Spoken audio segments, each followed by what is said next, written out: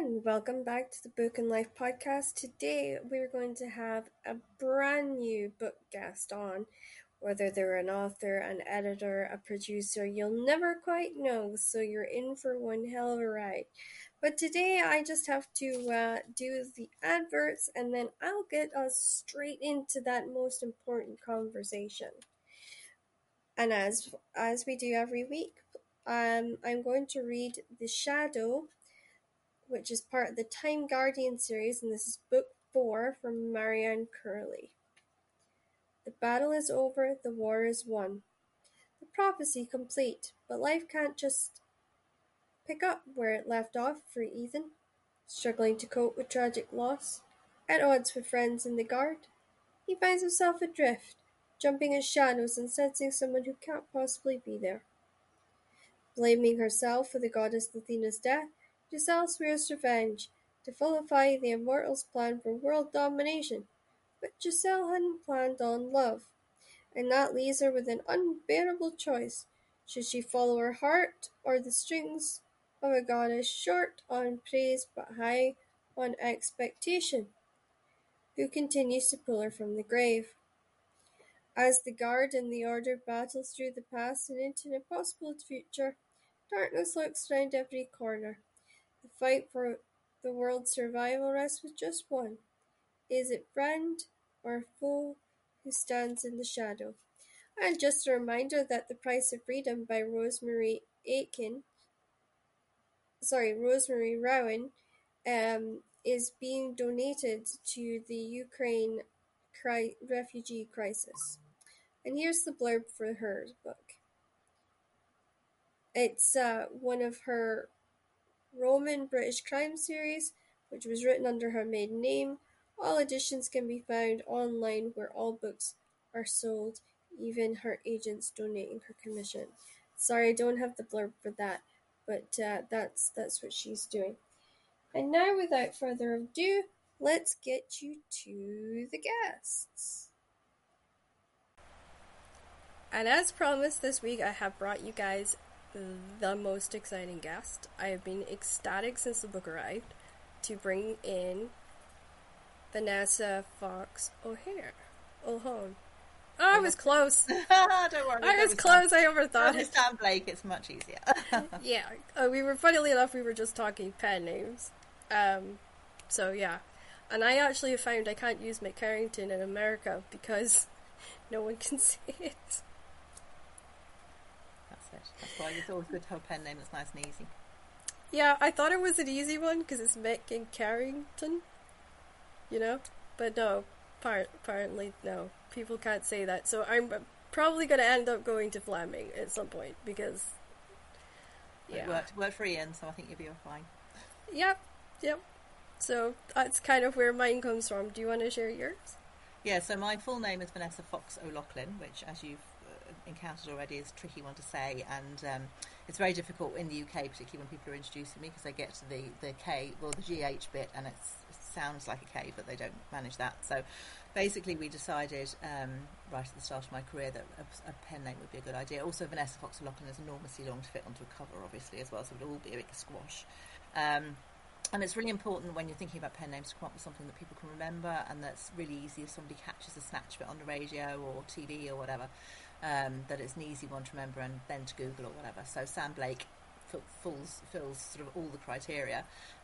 There's also a theory that men don't read crime written by women, so there's an awful lot of crime writers that have androgynous first names, and that's where the Sam comes from. So yeah, it's a good name. And B on the shelf is a great place because I'm in Ireland. I'm between Binchy and Benjamin Black, so that's a good, nice eye level in the library. So it's a good place to be. Unless you're short like me. Well. And then you're just like second shelf or something. So you've got 2 amazing books out. You've got Four Houses mystery novel. The Mystery of Four, which Mystery of Four, that's just right. came out in January. We're recording this earlier than people are listening, aren't we? So so the Mystery of Four came out in January and went straight to number 1. Which was amazing. Congratulations. Probably knocked off by Prince Harry. But that's fine. It was a bit I just felt so bad for you because I saw that and I was like, oh dear. It's got got lots of extra news out of it because the press and the papers have picked it up, and then the TV news sort of thing about Harry, and my book was in every single shot, so you can't complain really. No, So that was those great. ones, yeah. And then, the other book that is came out May 4th, is called Something Terrible Happened Last Night, and it's my YA debut. So that's Oh, wow. a whole new thing, whole new area. So for what me. made Very you exciting. jump from crime to YA? Yeah, well, it's still crime, so it's Oh, crime okay. but for 14, 16-year-olds, or 14 plus, I should say. Yeah. And so crime novel. It's about a girl, well, a school called Ravens Hill, and a private girls' school, and the kids in it, they're great actually. Frankie, Saoirse, and Jess are my three protagonists. But they go to Katie's birthday party. Katie's 17, and she's quite well off. She's having a very big birthday party. Her parents are away, and all hell breaks loose, and there's a big fight. It's all a bit of a disaster, and when they go back to help her clear up, they find that there's a dead body behind the sofa. So that's what that one's all about. It does remind me a little bit of Pretty Little Liars for some reason. I don't know why, but that just sprung up in my head, and we were a fan of that show because we watched it, me and my partner. Except for he would every so often shout, "Why are you not taking a weapon with you?" Because they're teenagers. But yeah, no, it sounds amazing, and I love when you get YA crime because kids, rather than kids jumping into crime for adults, I think it's a good stepping stone. Yeah. And you don't really get a lot of that. I think Sarah Shepard was the first YA crime novelist I met, and I kind of got introduced to, and then I was like, is there anybody else doing this? So yeah, it's good to see some sort of, I call it UK talent, Yeah. that is trying to change it a little bit more. Exactly, because there's some big Americans, but there's still Holly Jackson's a great, fantastic writer. I loved her Good Girl's Guide to Murder, and her new one, Five Survived, is great too. So, yes, there's good people out there. It's fun. I love writing crime. I love mysteries, and I love puzzles. So, it's new area, exciting. So tell us about the one that's just come out in January. So The Mystery of Four is one of my adult thrillers, so it's more of a psychological type thriller. This one's a bit different from the previous ones I've written because it's a bit more cosy. Sort of Agatha Christie inspired. It's a country house mystery. It's about a lady called Tess Morgan who something awful happens to her in Dublin, and she leaves Dublin when she's finished her degree to go to Dubai and works there for a while. And when she gets to the stage where she's ready to come back, she sees a country house for sale. And the house is burned down, so it's going for a good price. So she invests all her money, her savings, everything, all the money she's earned in Dubai, in this country house, this pile, a Kilfenora house, which is up in the Wicklow Mountains. And she spends 2 years restoring it. So we meet her really as the house is ready to open to the public. She's opening it as a venue for the public, and doing house tours and all that type of thing. And she's just invested everything in it. So we meet her just a week before the grand opening weekend. She's organised this play of Dr. Faustus to be performed as part of the opening weekend, so she can invite the press and she can show off the banqueting hall and everything. And she's just literally getting ready to go from her house, the Butler's Lodge, across to the stable yard to go into the play, when she gets a call from a journalist to say that he believes a dead body has been buried on her land. So that's the first thing that goes wrong. And then from there, all sorts of things start to happen to the cast of Dr. Faustus, and we start to really fear for Tess. So that's really essentially the plot. There's lots of twists and turns, and lots So of what larger than life inspired characters. it? Like, what would you say was your main inspiration for this? A variety of things this time. So Amanda Lees is a friend of mine, and she's written an amazing book called The Dictionary of Crime, Yeah. which basically is a dictionary of ways to kill people, which I really enjoyed reading. And I found a poison in there right at the start called aconite that I found very interesting. It's a beautiful blue flower that grows in an awful lot of gardens, and it's an ornamental flower, and it's grown, won Royal Horticultural Awards, and I just thought it was very interesting. It's very, very toxic, and it has a very short half-life, so it's not always detectable. So that was very interesting. That really started me off, and was thinking about that. I just watched Agatha Christie's, actually the movie of Agatha Christie's book Murder is Easy, and the filmmakers have decided to put Miss Marple into that, even though she's not in the book. And so I was very interested in that whole idea of the fact that you could have a series of completely different murders, and yet they could be connected. So that's bit a little bit of a clue for you there for anybody who wants to dip in. So that was another influence. And then the other thing that happened was I was in London and got back to my hotel and caught the end of a documentary that Trevor McDonald was doing about cold cases and investigations.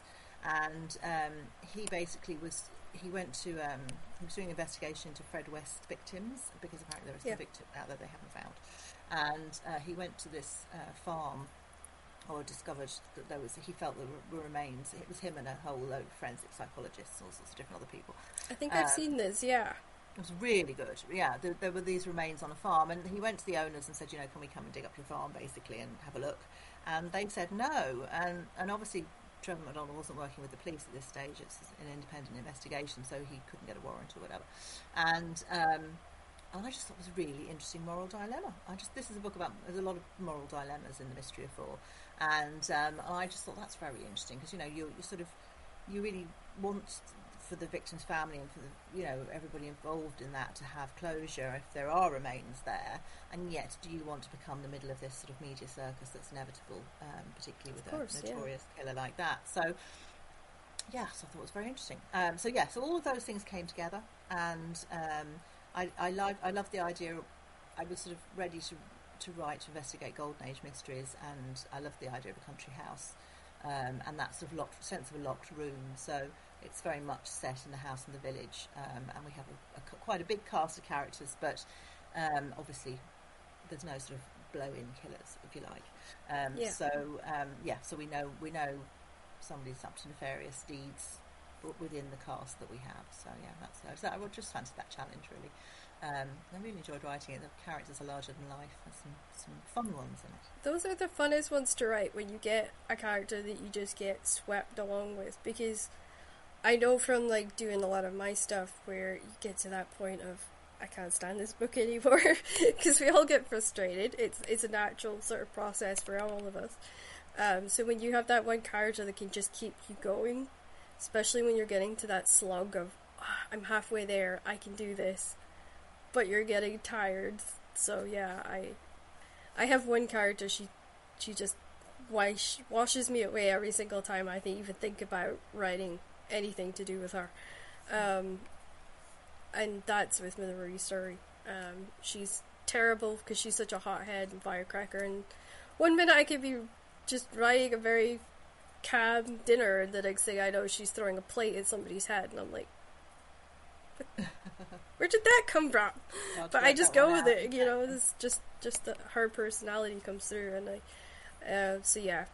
I totally get that when you've got those really large characters. And I've actually, the longest book I've ever written, which is, I think it's coming up to 130,000 words.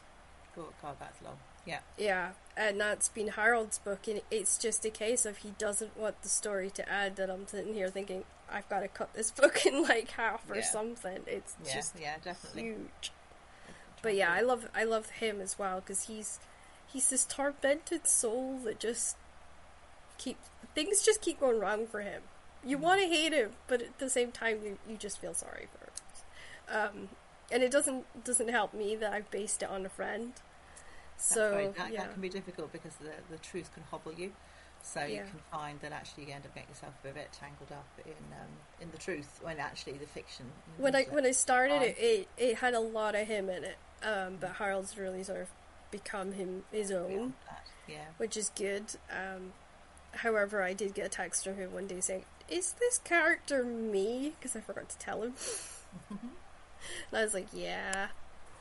He's like, "Why Harold? What an awful name." I'm like, "Oh, okay."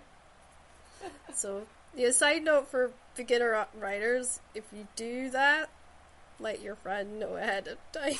Definitely get their approval, or they might just turn around and sue you. So you need to be careful using real people, generally to be avoided. No, my characters are all very much fictional, and definitely try and sometimes there'll be blends. Obviously, I think we draw on what we know, don't we? And people we know and places and stuff. So often they're blends of different things. But I was doing an interview yesterday and one this morning, and it was just we were talking about characters and jobs and names and things like that. And I think it's just really interesting to develop characters. I find that very that's always part of the challenge, getting to know new people. Do you separate, like, so when you're plotting out your books, I'm assuming you plot? Yeah. Because in murder mysteries, I always think if you're not plotting, it must be a lot harder to write. Yeah, I didn't actually plot Mystery of Four in much detail at all. Oh, wow. I plotted all the others. So Mystery of Four is my eighth book, and I've Yeah. got the ninth book, which is coming out. Well, the ninth adult book, which will be coming out in no, it'll actually be book 10. Will be coming out in January 2024. I Yeah. started plotting it out, and with that one, I decided by about chapter 5 that I really liked the character. The character I was about to kill off, I really liked, and I didn't want to kill her. So I thought, no, I'm not going to do this. And it was a book I wrote during COVID, and so it wasn't under contract or anything. So I just thought, no, I'm just going to keep going. I don't want to go back to the detailed plot. Well, it's not that detailed, but it's fairly detailed plot that I'd written, and Yeah. start all over again and see why I couldn't be bothered with any of that. So I thought, no, I'll just keep writing it, and it worked really well. So with Mystery of Four, I thought I'd try. I love with each book to try and challenge myself a bit more. And with Mystery of Four, I had a clear outline of where I wanted to go with it and what was going to happen. But I wanted to see where the characters took me and the story took me. So yeah, I didn't plot that one so much. Yeah, I think that, like, particularly, I started a dystopian, and it's not finished yet because it's COVID just totally derailed me entirely. But yeah, like, I found myself, because it was dystopian, I had the plot of what I was wanting to do, but then I had to have a secondary book which was just character information. Yeah, Because I soon found myself just getting way down in this. Does she have what was her hair color again? And because, like, with YA, I think you have to remember so many details, more details, I would say. Anything big like that or a series, then Yeah. in TV they call it a character Bible. Yeah. And if you're doing anything series-wise, then that's absolutely essential to add to it, because if you write a particularly long-running series, you suddenly mention Aunt Mabel's dog, 4 years after Aunt Mabel's dog died, and if you get the name wrong, somebody's going to remember. And so, tell you, yep. Yeah, Yep. So character Bibles are absolutely, When I wrote my first 3 books for a police procedural trilogy, and featuring a girl called Kat Conley, and I wrote a character Bible for that, just to keep all the names in check. And also, when you write lots of books, I find you can accidentally reuse names. Yeah, I've discovered that too. Yeah, then I'm left with the challenge of, like, trying to explain why this person has the same name as somebody else. So somebody might end up being somebody's cousin, or cousin third removed, and that has happened to me before, and I've ended up trying to patch things together, which works. It's fun, I think. What I try to do when I write is create a universe. So Same, it's a yeah. Sam Blake world. And there are certain characters who will reappear. They're not necessarily reappear, but you'll get glimpses of them in different books. And certain brands. So Number 42 is a brand, a jewellery company, which is in Keep Your Eyes on Me, which is my first psychological thriller. And that's about a jewellery designer who's going to New York to get a job and meet somebody on the plane, and they end up hatching plots together. But she's going to work for this company called Number 42. So in the subsequent books, you'll find people with pieces of jewellery from Number 42, which is also something in that world. And people stay in the same hotels and things like that. And I love that idea of the fact that they are their own people in their own world. Yeah. So yeah, trying to build that very much. My big challenge when I did Marie's World was I wanted the readers to feel like they were part of that universe, almost. So they weren't just reading, like, Marie's story or Layla's story or whoever's it was. I wanted them to feel like they were actually sitting in the audience, experiencing a lot of it. It's absolutely essential, isn't it, that your reader feels like they're in the book with the I characters. wish I'd done character Bibles for that one. I was like, there's 5 books and there's like 32 plotted, which I have never gotten back to, but there's 32 plotted, and it's that way where I'm like, I know the characters well enough that I won't make the mistakes, but at the same time I'm like, although with that many books you wouldn't, you'd forget things. So yeah, no, you definitely need to go back before you get stuck in. I'm going to have to, yeah, because I was like thinking of, because both of them have been in love triangles their entire lives, I'm going to have to go back and remember, like, who was with who then, and who was with who here, and I'll just have to plot out the relationships again, because it's just, that was the thing about that series, was when I worked with my co-author, he was like a mind trap for detail. So if I would take it to a certain point and he'd be like, okay, you forgot this, this, this, and this, go back. Yeah. And I would and we just went through chapter by chapter, and he said it was such a fun process to do that and just experience the characters building and the world sort of worlds is the only way I know how to write, so this world kind of comes up. But funnily enough, my actual start in writing came from a wrestling writer, so they kind of drill into you 3D characters. I don't know if you remember this, but there was this big thing at these conferences a couple of years ago where they were going on about, we want 3D characters, we want these characters to be somebody you want to have a beer with or you want to meet in a restaurant or whatever. And I was sitting there thinking, I've done this all the entire time. Like, well, I think every character needs to be three-dimensional. Yeah. There's not even it's, if you have a two-dimensional character, they're just not going to feel real, and they're not. Your reader isn't going to be living in the story. And that's. There is the characters that are 2D out there that are bestsellers. But their books are never going to be as good as or as lift. Your reader is never going to be as involved with them, I think, unless the characters have all those flaws and things. I teach a lot of creative writing and run a big writers group, and developing character is just really, really important. I'll spend months just putting the characters together before I'll even write the concept of the plot, because to me, like, if the characters aren't there and you don't know their individual personalities, it's just not going to work. It's just not going to work. No, you need to. Yeah, I like them. I like them. I like to have some basic pieces in place. I like to know what they look like and what their names are and what jobs they've done and how old, when they were 18, what was what was in the charts, what were the formative things that made them the way they were.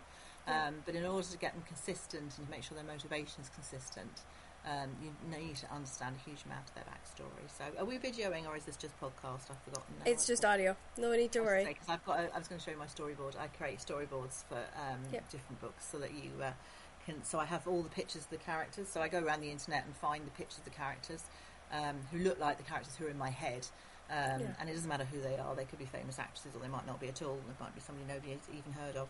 And then I create storyboards for each one. And when I'm creating those, I create them so that I have a lot of location pictures as well.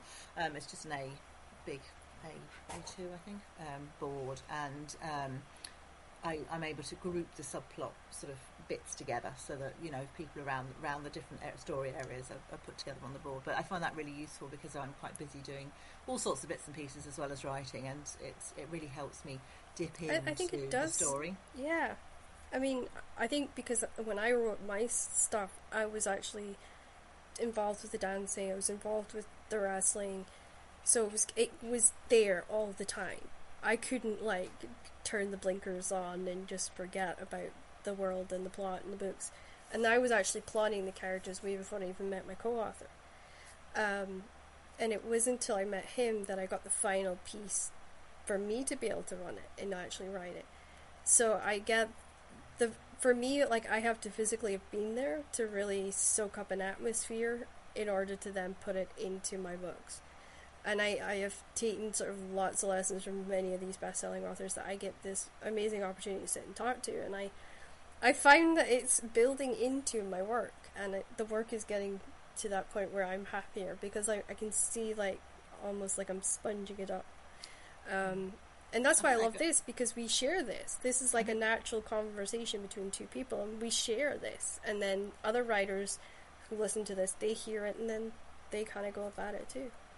I find that I organise a lot of events and have interviewed hundreds and hundreds of people now at this stage, and I find I learn something new every single time. I either speak to a writer or listen to one every single time. It's just some way they think. Or I was talking to Linwood Barclay the other day, and he was talking about looking at the ends of chapters, and he thinks of them as the commercial breaks on TV. So always says, that's how I do it as well. Yeah, you get to the end of the chapter, and he says, right, this is a commercial break, so you need to bring the people back. Okay, they might have gone to put the kettle on, or they've gone to the loo, or whatever they've done, but you need to have something that's going to pull them back. So that cliffhanger at the end of every chapter needs to be like the commercial break, but you need enough before it so that they're going to come back to your story. And I love that idea. So yeah, there's loads. I think literally, I was talking to Joanne Harris as well the other day, and it was a while ago, and she was talking about the fact that she only writes 300 words a day. And I'm always quoting that to people because I just find that enormously liberating, that somebody can write, somebody of her stature, and she has written loads of books, can actually just say to herself, right, she writes 300 words a day, that's what she aims for, and then anything over that is a bonus. But I just think that's wonderful, because it gives you freedom, I think, to not worry about word counts and those types of things. That's something that we hear a lot on this podcast, because I've had so many teachers on, I've had so many sort of really determined writers. I use Nano kind of as my kick up my bum, because I can't lie to it, and I'm like, okay, I gotta do 300 words or 600 words or whatever it is.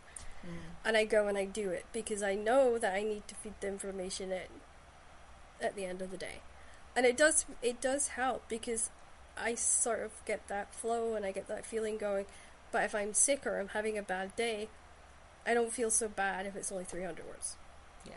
Yeah, no, exactly. So, I don't even write every day. I write when if I'm writing, if I'm stuck into a book, and I have periods when I'm writing, then I will try and aim for about 5,000-6,000 words a week. So sometimes I get those done during the week, and there might be the odd days where I'm doing 1,000, 1,500, and there might be days when I've got so many meetings or I'm travelling or whatever, and I can't write anything. So then I'll try and make it up at weekends, and maybe write 3,000 or 4,000 words over a weekend, and try and do it that way, just when I'm really focused. So I write quite quickly once everything's sort of sorted out, everything, I can move forwards. But obviously I'm working to deadline too, so I have to make sure that everybody gets the right things at the right time. So yeah, deadlines are a huge inspiration, especially for me, because I will be a procrastinator terribly, and then I'll be like, oh crap, I've got a deadline in like 4.5 weeks, I really should get this done. And I will become, like Ian calls me, zombie, because I will forget to eat and I forget to sleep, and he'll have to come in and remind me of these things till I get it finished, and then he'll be like, okay, it's done, you can sleep. Because I'll just wake up at 2 in the morning and be like, oh, I've got it, and then I'll run through, and he'll be like, bed. Because it's, he keeps an eye on me, otherwise I just end up creatively driving myself into a hole. So yeah, I think our partners actually play a lot in our lives as writers. I don't think I know a lot of people that has come on the show have actually realized how much their partners play a huge role in their lives, but for me, if I didn't have Ian, I'd probably never have done the podcast. My hair would be standing out 5 feet from my head, and I would look horrendous. So yeah. Do you find that talking through ideas with people is really useful? I talk to my kids, or I talk to writer friends, and then I do in the writers group I run. I have a thing on a Tuesday where I do this thing called Tuesday Tips, which is basically a bit of a diary and tips relating to writing, usually based on what I'm working on at the time. And I find that really useful, because it's a great way it helps you crystallise ideas when you're putting it down for somebody, and you're talking about whatever issue it is that you're dealing with. That can help hugely in terms of creating ideas and giving you jumping off points. But talking things through is great. Even if it's just yourself making notes, is a great way to move the story forwards, I think. Yeah, I've done that too. Just talking to myself. I'll be doing like the dishes or something, and I'll end up talking to the cat. Because like hubby's out, do whatever, and I'm like, I just got to get this out. Okay, ooh, there's a cat. Yeah, that'll work. You just go for it. I do get some puzzled looks from them occasionally, so that's what cats are great for. Cats are brilliant company. So you had a list of questions, didn't you? I can't remember what's next on. Yeah, let's go for it. So, what have you read most recently, sort of, that stuck with you? Have you read anything that's really sort of gripped you? I literally just finished Lessons in Chemistry, which I thought was amazing. I think we're all Elizabeth Zott, and I just really, really, really loved that book. So it was excellent. Everything about it was brilliant. Different structure, interesting narrative voices, and breaking lots of rules. But I really, really enjoyed it. I thought it was a brilliant characterisation. Yeah, so that was great. So if life was calm and you were retired and everything's peaceful, who would you sit and read? You get a series and an author, but they have to be 2 different authors. Okay, so I'm not somebody who does calm. I'm somebody who does something all the time. I'm not like a stopping person. So if I was going to read, I don't know, I'd probably read I love Lisa Gardner, so I'd read whatever she was writing if she was writing a series. I can't reread books. I have a very, very strong visual memory, and so I can't reread. I don't generally, except Rebecca is the only book I would reread. So it would have to be a new series. So whatever was new, I suppose, out there, and whatever was new in terms of a standalone as well. There's always something fantastic coming. I'm judging the John Creasy Dagger at the moment, which is for the Crime Writers Association, and we've been seeing some amazing books coming through. They're all debuts, and the standard of the writing is phenomenal and brilliant ideas. I'm just loving that. So yeah, anything new. I love debuts. I love the fact that somebody's taken the trouble to work hard enough and to learn the craft, and jumped through all of those hoops to get their book out there, because it's so exciting. And it is, and it's so hard nowadays. That's why I keep saying to people, it might feel like you're papering your house with rejection letters, but it's worth it when you get that one that says, yeah, you only need one person to believe in you. Absolutely. And always take it on board. Like, even if you're getting a not now, we'll read it when you've revised it, that's still progress. You're still taking steps forward. Yeah, definitely. That's the thing. You have to keep moving forwards and have something out there that could be a yes. You just never know. Yep. So, what authors would you say has inspired you, influenced you, and made you excited about writing? So I would. I really love Michael Connelly. I love Lisa Gardner.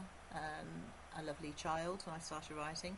I was reading those avidly, and I think it was probably Michael Connelly's The Black Echo, the first one, that really made me think, I'm really into crime and really embrace crime, I think. But for me, my favourite book is Rebecca by Daphne du Maurier, and I just adore that book, and that's the book I can reread because it's just so multi-layered. There's so much in it.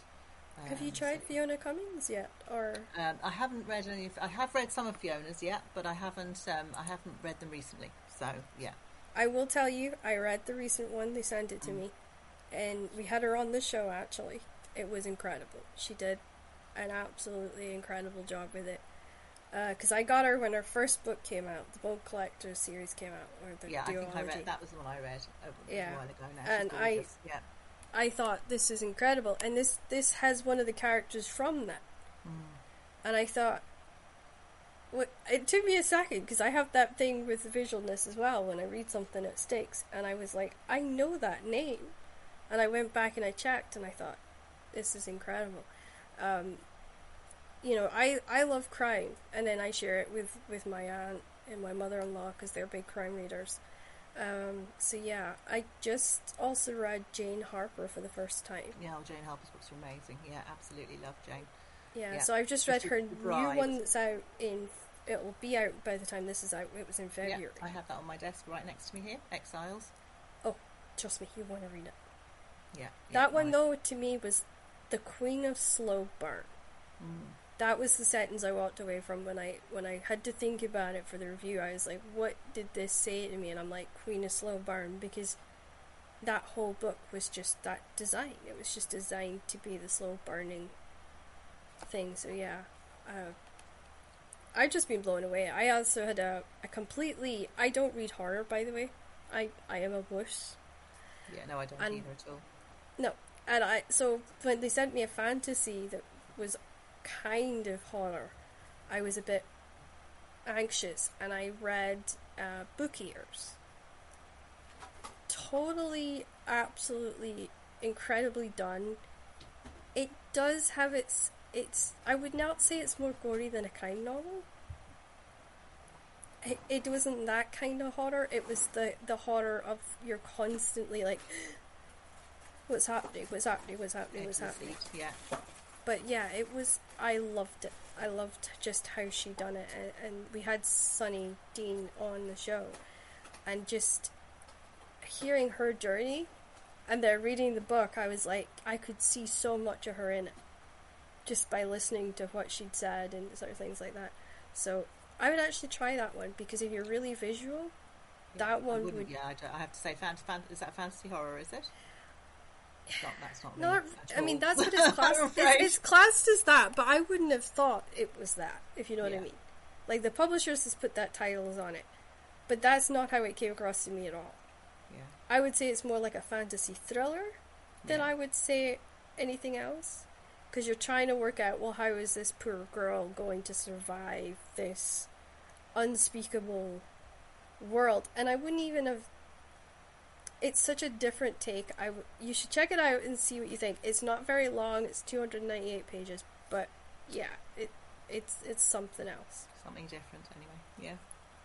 That's the other good thing about this show, is we all share book recommendations. So everybody who's ever been on probably gets recommended more than once of the show. But yeah, no, it's cracking. I have found out today I will be having Chris Lloyd on very shortly. Excellent. He will have been on by the time this comes out. But yeah, that was an incredible one that we did today. So when you go to the bookstore, where do you go? Like, where's your number one genre to go to nosy Crime. about in? Crime. That's what I read. That's what I write. I think it's really important to read what you write. Yeah. Read around the genre. Crime's a huge genre. I also I run something called, I'm involved in running National Crime Reading Month, and one of the joys of that is to try and bring readers to crime, to all the different elements of crime. You know, that it's not just police procedurals and dead bodies on the floor. It is, you know, way beyond that. There's crime fantasy, there's crime romance, there's Wild West crime, there's a whole huge area. You know, it's a universe, yeah, huge. So yeah, that's where I go. So and it's great reading the Dagger, the John Creasy Dagger list means I'm reading. I've got about 70 or 80 books to read, and it's just fabulous to see the breadth of stuff that's coming through. It's really great. So yeah, it's good, and that means you're reading outside of your comfort zone or outside of your necessarily your natural genre too, which is brilliant. So I think it's nearly like being in a book club where you might get something that you wouldn't normally pick up for whatever reason. And there's been some fantastic books, so I'm really enjoying doing that. I must admit, since I opened myself up to doing reviews for publishers, there's so many books that have arrived that I'd never heard of people, half of the names that came through my door. And I was like, overwhelmed a bit at the beginning. I'm like, okay, and just as I've moved through it, I'm like, I really like this author. I'll probably look into them a bit more and follow them a bit more, and it has opened up my mind. And one of the things that I've said in the past is, if you're just a normal person and you sign up for like Fairy Loot or Illumicrate or any of these sort of book box things, they're great because they're sending you books and authors debut most of the time, authors that you'll never have heard of, and you end up with this really great experience. And when I actually was talking to you there, I was just thinking, the Curiosity Club you would adore because they send you puzzles and you've got to work, and it's like it's like you're the detective, so you're getting the file and you're getting all these, and they send it in a little box every week, and you've got to figure out who it is. And they do a thriller one as well where the killer's after you, so you've got to figure out who he is before he gets you, kind of thing. Which I think is great. I think if you're a really true big lover of crime, it gives you that chance to play out that kind of role yourself, but in a safe way. I keep saying safe way. Fun. Yeah. You know. So have you come across the god awful book yet? The one that you just thought, why did I start reading this? And before you answer, I always explain this. As reviewers, we all find books that we can't review because of whatever reason, it's just not for us. So what I do on the show is I give examples to people who are starting out reviewing and might put down things like did not finish, or this is terrible, or, you know, the awful comments that we all get as authors. And I'm just using the show as a great way to explain there's other ways of dealing with a book you don't like. You don't need to go on Goodreads or Amazon and bash it. You just move on. You don't need just to tell move everybody on about it, do you? No, exactly. Yeah. No, so have you had that moment where you've gotten a book where you just can't read it and you've had to put it away and just forget about it? No, not recently. I don't. I have very little time because I do quite a lot of things. So I make sure that if I'm reading something, that's something I want to read. I've loved everything that's come in for the Dagger Award so far. There's been a whole big range of stuff. The only thing I don't like in books is mistakes in procedure, and that does upset me, because I think if it's as a writer, you have a contract with your reader. You're asking somebody to buy your book and then spend potentially 8 hours of their lifetime reading it, and you have an obligation and a contract with your reader to deliver the best possible product that you can. And I think possibly because I'm a procedural writer too, that I find if people have made mistakes in police procedure here in Ireland, that upsets me, because I think it's your obligation as a writer to try and find out to the best of your ability what way things would happen. Yeah. So when something completely ridiculous happens and you're just like, well, there's no way a detective would do that, just no way. Then that jerks me out of the story, and that would upset me. But hasn't happened recently, fortunately. I must admit, one of the things that I did when I started working on a crime novel was I got a hold of a retired detective. He must hate me something off. And I would send him questions. I'd be like, oh, could we do this, or can I do that, or how would you handle this? And he would take it apart and he would explain it to me, and he goes, never had anybody as interested as you. And I was like, I'm just a writer. But yeah, like, I think it is a duty of research, making sure you know what you're talking about when you go into writing it, so that you don't make the mistakes that every reader who's probably watched a dozen true crime shows or a dozen, films. As a crime author, you're working with people, your readers. They're intelligent people. They're people who enjoy the puzzles and the crosswords, and who do watch true crime and watch huge amount of police stuff on TV. And so you have to have respect for your reader too. And that's why I always do a lot of research in terms of people's jobs and stuff like that, so that if you are an airline pilot or a ballerina, or a jewellery designer, that if you're reading it, it feels like the character who's in that, whose role that is real and is doing what you would do. I think that's just really important. I think it's important to take your reader seriously and to appreciate that they really are using their time. Time is very valuable these days, and that they are, they're putting themselves out to read your book. So I want to hold them, I want to grip them, I want them to keep turning the pages, and deliver satisfying twists that they're not going to see coming at the end, and so there's a payoff, and that they feel when they get to the end of the book that it was a really, really satisfying read. And I think it's great that we're seeing that level of respect growing, because I think for the longest time a lot of people didn't know what happened in police investigations, but because we are seeing like the first 48 hours, and we've been seeing all these kind of other shows coming out, it is making them question writing now more than they ever did. And I think that's good, because it makes us have to stay up to date with what's going on, and to know everything that's going on. So I think it's good. I think we're kind of having a give and take. So moving into the writing portion of the podcast, how did you go about creating the darker characters that appear in your storyline? I think there's dark characters everywhere in life, so they're just the same as all the other characters, except that they have... I think for me it's all about motivation. When you're creating character, you need to understand their motivation, why they think the way they do. I do a lot of research into psychology and into sort of the way people react in situations, and look at a lot, proper research in terms of people's mental health and all sorts of other things, the way they might react to certain situations. And so I think that's the darker characters are all about motivation. It's, if I understand why somebody's doing something, even if it's bizarre, or they want to go around killing people, then that's important. And it's important for the reader too, that everything makes sense, that the motivation is correct and consistent all the way through. So you don't get somebody doing something just because they want to. I mean, there are people out there, sociopaths or whatever, who do just do stuff because they're just bad. But I think there's always a reason for that, so you have to track that back. So so darker characters, just the same as the lighter characters really, but just with understanding their motivation and looking into their backstory more. working out why they want to do something or why they're motivated to do something.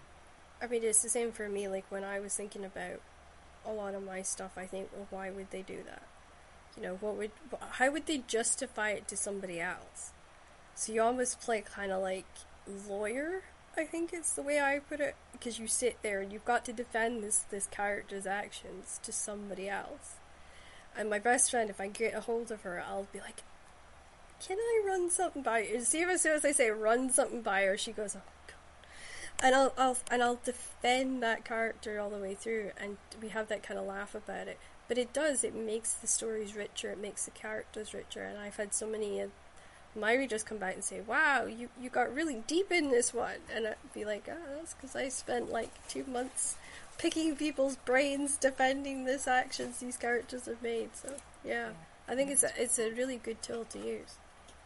So what made you pick your genre? I know that you love it, but what was the moment where you were like, "No, this is the genre that I'm going to do"? I think it's something that's I've always read crime. I've always been interested in crime. I'm interested in puzzles. I'm interested in what goes on behind closed doors, and so there was never a case of picking a genre. It was just that's what I do, and I've going all the way back to Enid Blyton's The Famous Five. They were the books that I loved as a child, and when I speak to other crime writers, they're very similar, and I've always grown up with that. I always think that crime readers, as I mentioned before, are the people who love the puzzles, who want an intellectual challenge, who want to be stretched with a book. I always love learning something new as well when I'm reading a book, so picking something up that I didn't know before. So it's not really a case of consciously deciding that I want to write crime. That's what I've always read, and it's the type of story that's the way my mind works. So It makes sense that it's good to have that, I always say, foundation base, because I started off with historical and Catherine Cookson, and then my grandmother was like, "I think this is an inappropriate level you should be reading," and then she introduced me to like Marianne Carley and Celia Reese, and I started reading a lot of that. And to be honest, I think they drove me to be a writer and be proud of that. But yeah, I think if you don't have a good base and you don't really know that market, it can be so much harder. I think it's vital. I don't think you can write in a genre you don't read, because you don't understand the tropes and you don't understand what else is out there, and the rules, I call it. Yeah. Sorry, understand the rules. I call it rules. Yeah, absolutely. Yeah. It's just understanding how it works and what works and what doesn't work, and the best of it. You want to try and be the best that you possibly can be, and your book to be the best that it can be. And I think you need to read. You need to understand what it is you're writing in order to be able to do that. So. And of course, me being young and spontaneous, I thought at the time sports romance wasn't a thing, and I thought, I'm going to do sports romance, but I'm going to do it with wrestling, and of course it's never been done before. And it's only now starting to change, where you are seeing a lot more different sports. It's not just basketball and football, so you are seeing like golf, and you're seeing all these other things. But I didn't have rules to begin with, so I wish I had. I wish I'd started in a genre that was established and moved on from there. The rules of romance apply whatever your setting is, don't they? So inverted commas. It was the balancing of the sports element in the romance. I found very difficult, but once I got it, I was really comfortable with it. So now I'm just sort of moving into other things that I've read tons of, that I know really well. Whether it's Viking stories I've grown up with, or whether it's historical stories I grew up with in Shetland. I've sort of pulled on that, and I'm starting to write more of that, because I do love my historical, I do love my crime. Much to the horror, I think, of all the locals that grew up with me, and they're like, "Wait, our classmates, what?" But yeah, I think rules are really important, because if you don't know them, you can make some huge mistakes that I think just destroy you. There are rules and everything, but rules in writing are made to be broken, because once you understand what they are, then you can push the boundaries of the genre. But yeah, there are things that you don't. Right. In order to make the writing better, I think it's all to do with the reader experience, and understanding who your reader is, and the type of what they're going to want, and I think that's you have to read. You have to know what they're reading in order to be able to deliver. So when you're writing, is it movie style, or do you just sort of see like a broken mirror that you've got to put back together like a jigsaw puzzle? No, I suppose I just see the story. Just the story plays out in my head as I'm writing. I don't know if that's movie style, but we would call that movie style. I don't think in terms of movies and whether it's going to be a movie as I'm writing it. But no, I see the story as it's evolving, and obviously the characters take over and do things I don't expect as we're moving forwards. But I think that's how I write. As I say, I plotted it out to a certain extent beforehand. I didn't plot the mystery for particularly that. I mean, there was a lot of editing to do afterwards. But generally speaking, I've got a very clear idea at the beginning and often the end. I like to have a very clear picture of where I'm going. So I know what the end scene's going to be, even if I don't know exactly what happens. And then obviously some of the hiccups along the way I'll have a clear idea of. So I know what I'm working towards the whole time. And that's the way I suppose I write, yeah. That's really good, because in some ways when I begin a plot, it's like shattered pieces of glass. I know there's a story there. I just got to put the pieces in the right order. And then once it is in the right order, it's just a movie for me. So I have a bit of both going on, which is a nightmare, to be honest, sometimes, because you always think you're missing a piece, I think, and that piece is, when you finish it, that's when it becomes whole, I think. Well, hopefully at the end of the first draft you've got an idea. You've certainly an idea at the end of the first draft of what the story's going to be and who the characters are and what's happening. So, but for me, it's getting to the end of the first draft and not feeling that need that I've forgotten something. I think that's my crushing one. It doesn't matter if you have, because you can always add it in. That's but it is that crushing moment of what have I forgotten? There's like, you know it's something, but you just feel like you can't work it out. And once the story's completely pulled out, I'll sit with Ian and I'll go, I can't figure out what's missing.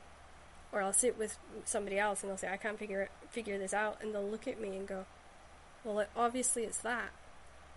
And I'll be like, why can't I see that? Like, frustration. But for me, I do several hundreds of drafts because of my dyslexia, which, by the way, is been such a huge hurdle in itself to overcome, because I have to read to keep the grammar in my head. And honestly, like, I'm educating my mind all the time by reading, so I have to take time out every day and I'll read 20 pages at least, just to keep it going. But do you find, or have you worked with a lot of other authors out there that might have had dyslexia or other things that they've had to overcome? My sister's very dyslexic, yeah. I have worked with lots of them, actually, and I think the tools these days that we have now which can help you are huge and really beneficial. So, and I think it's also about understanding the type of dyslexia you have, and the things that can help you make things clearer, and that's really important. But I think it's also, it's really important for people to understand that it's not, you don't have to see it, well, I don't think you need to see it as a barrier, that you just need to get past that. And even if the draft you write is peppered with typos and bits and pieces that aren't quite right, that doesn't matter, because somebody else can always fix it. We've got software these days that can fix things. We've got copy editors, we've got proofreaders, and that's what their job is. So your job is to find the story, and that's your gift. And that's, as a writer, that's what you're trying to do, is just find the story and make the story elements work, and the actual detail of the writing and the grammar and all that can always be fixed. Your first draft is about finding the story and getting that ready, and everything else can be fixed afterwards. There'll always be somebody who can come along and sort it all out for you. So I think it's really important that people don't see that as a barrier, and that they can just move past it. I work with quite a few, particularly in my writing group. I've got some people who are quite dyslexic, and it is a challenge for them. It is without question a challenge, but their storytelling ability is all there. So it's just a case of trying to get as much as they can on the page, even if that means. It's very frustrating though if you've been through an edit like 3 or 4 times and you still miss that one bit. I do too. Yeah. I miss stuff. I've just done page proofs of something, and I just missed a whole load of bits and repetition and a whole load of stuff that you only see in that particular format. But even if it means talking into your computer and or talking to your phone, and recording a voice and then getting the software to transcribe that and working off that, then there are always ways around these problems. I think that's the thing. I'm learning the software, because when I first realised I was dyslexic, I was such a young teenager and I had such a heavy Shetland Scottish accent. The computer just couldn't understand me. It was awful. Dragon Dictate, I think it was like 2 or 3 at the time, and it just I didn't stand a chance. But by going and talking to so many different types of people all over the world, I've sort of washed away that heavy accent, so I've now got a much simpler one. And sometimes I will just turn on the mic and I will just talk and let it do it, and then I'll go in and fix all the, the spacing or the paragraph or whatever it is. To do afterwards, yeah. But I think the software we have now, certainly with AI technology coming through more, it learns, and there will be. It won't be long before there is software that can pick up accents as well and can manage fine with that, because it learns computer. It's all to do with computer learning, and it's not necessarily the best thing. And there's lots of areas where AI is quite questionable in terms of copyright and all sorts of other things. But in terms of machine learning, and one of my kids is doing a master's at the moment in machine learning, is the one element of that. And it's just really interesting. They can do anything really. So which of your characters have stayed with you the most, would you say? I think all my characters stay with me. It's like they're in, because they're in their world, and there are some characters who I feel I write and their story isn't necessarily over. So there's a book I've written. I have a readers club, which people can visit on my website, which is sambladebooks.com. And if you go to join the Readers Club, then you can download a free copy of a book called High Pressure, and that features a character called Anna Lockhart, who was in the 3rd Cat Connolly book, and also a girl called Briony O'Brien, who is in a book I wrote called Remember My Name. And I when I wrote High Pressure, I didn't really feel Anna's story was over, and I felt there was more for her. So, but I didn't know what it was. So I finished the Cat Connolly book, and I sort of thought when I first thought of her, I thought maybe she could be a series character, because she's a very, very strong character. And she didn't become a series character. She ended up in the Cat Connolly book, and she's significant in that book. But then she comes forward, and then she's a big character in High Pressure. So she stayed with me. And then Briony, who's in that book too. When I sat down to write Remember My Name, it's about cybersecurity, and I needed a tech expert. And so she was sitting there ready and waiting to go into that book. She's a fantastic character. She's got pink hair, and she's really, really bright, and is now working in Remember My Name. She's working in Dublin for a big cybersecurity company, but she's able to infiltrate somebody's computer in order to find out what they've been up to. And Remember My Name is a very fast-paced urban book all about cybersecurity, so to a certain extent a lot of personalities in that too, but so I suppose they stay with me. But I think they all stay with me because it's like having friends, in a village or whatever, or friends at university who maybe you don't see that often, but that they don't stop being friends. They're out there, and so they stay with me. I think all of them do. Have you got a character that you still feel like you need to write more of? Who might come back? I don't know. I love Clarissa in The Mystery of Four. She's brilliant, and she was a lot of fun to write. So I think she will definitely feature again, and she won't feature necessarily as a main character in a book, but I think she might pop up somewhere. I'm just trying to think now. Moving forwards, the book that's coming out in 2024, which is about a doctor called Carla Steele. This is a bit complicated, but her partner is a forensic psychologist, and she's in The Mystery of Four. We only just see her as a walk-on part in The Mystery of Four. So there's a few people. They all interconnect. They're all in the world. So we'll wait and see. I don't know. I never know. When I start a book, I've got an idea who the cast is, but I don't know who's going to pop up. So what's been the most helpful technique that you've had, and what's been the least helpful technique that you've tried? I think learning to write and learning your craft as writing, there's no specific technique. You have to master everything. So you need to master everything from showing, not telling to dialogue to writing description. I love writing great description. I love writing locations. I think location for me needs to be a character in the story. So that I want you in Shetland to be able to read a book and feel like you're in Bloomsbury or you're in New York or you're in Wicklow, the Mystery Falls set in Wicklow, and I want you to feel like you've been there. So that's really, really important. I don't know, I suppose the techniques that aren't useful. There aren't really any. There certainly aren't any that I use. I can't think of anything. Well, for me, I couldn't get pantsing to work, so Couldn't get that what? was I couldn't get pantsing to work. What's that? That's when you don't plot anything and you just write. I couldn't get it to work. Yeah. Well, I'm a plotter. I think understanding how you write, and understanding your own technique and developing your own technique is part of the process. And so that listening to other writers and learning from them and continually evolving is really, really important. And so therefore you understand, once you understand, like, when your creative time is and how you think, I could sit down and write something like that without plotting it at all, but I need to have, I feel better going into something with a strong idea, because then it's bursting to come out of me. So it's it's understanding. I don't have time to try pantsering anything. Do you know what I mean? It's not at this stage. It's like you need to have. I have to have it if I'm.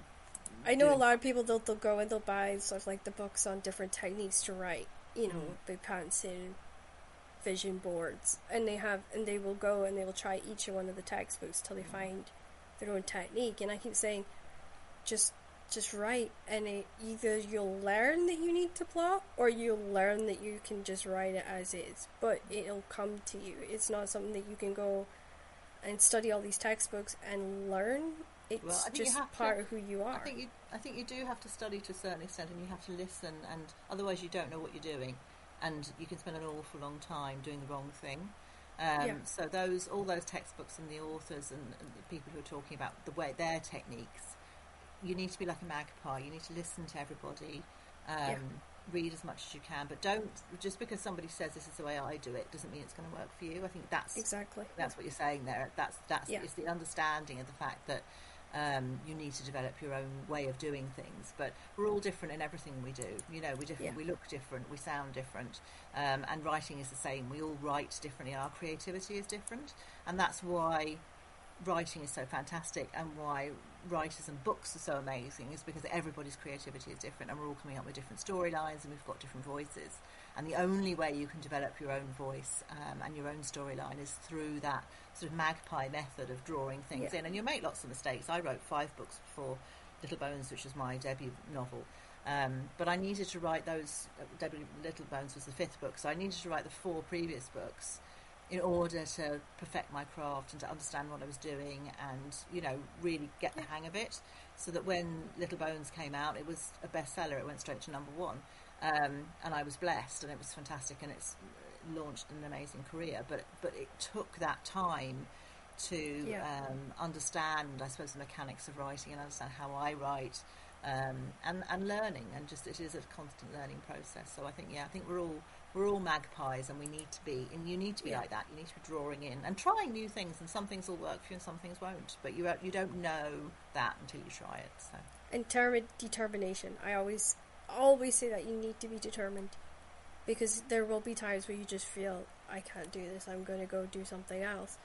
But if you're determined and you keep going and you keep pushing and you keep at it, then eventually you will make it. It's just, you just got to be determined and persistent. The best advice I was ever given was just keep writing, and that's it. You just have to keep going, and you will get there, but it might take longer than you think, and it might not be the first book that you write that gets published. But yeah, keep going. That's the most important thing, because every single word, I said right at the start, every single word you write makes you a better writer. Every single book that you write, every single story that you come up with, you're learning new things as you move forwards, and it's all making you better. So that's what you're trying to do, and what we all need to try and do, I think, is improve constantly. When none of us needs, I certainly don't want to stay the same. I want to make sure, try and improve each book, so that I'm giving the reader a better experience each time. So moving into your life, and this is just really about you and about sort of how you live your everyday life. Because I think a lot of writers out there, they think of us as in these big houses with people that do the shopping and the washing, and we just sit and write at our computers all day, which is probably farther from the truth. So what's your first thing you do when you want to de-stress from editing and writing? When I'm active, I'm going to the gym, but I'm not somebody who really switches off, so I tend to be doing the thing I love doing, and my relaxation is writing. So I run 2-3 companies on a normal basis, and obviously plan lots of events and do things like that. And so for me, writing is my relaxation. So that's the thing I do that I love more than anything else. So I don't really see it as a job as such. It's that creative time is the most. That starting a book is the most exciting time ever. You know, when you're starting, you've got a new idea and you're playing with it, and the ideas come together. I'm never very keen on the bit where it's sort of floating around still and it's not a thing, especially when you're under deadline. But I love that sense of the promise that a new book can bring, that when you're sitting down to start writing it, and I find that's my de-stress, I suppose. So what hobbies do you enjoy, and are there ones you wish you could explore more? Writing is my hobby. It's my job and my hobby. That's it. I'm in the gym a bit, but that's it. That's what I do. Yeah, that's me. So are you somebody that likes crafts, and do you find that crafts are good for clearing your mind? No time for that, I'm afraid. No. You'd actually I run 2 companies. I run a publishing consultancy, and I run a website called writing.ie, and I program events. And I'm on the board of 2. I'm on the board of the Society of Authors and the board of the Crime Writers Association.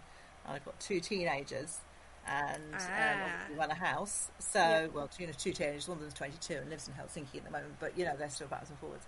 And I write full time. So they're never really gone, are they? To be honest, no, not really. So yeah, and I'm obviously under contract to write at the moment 2 books a year. So that keeps me busy.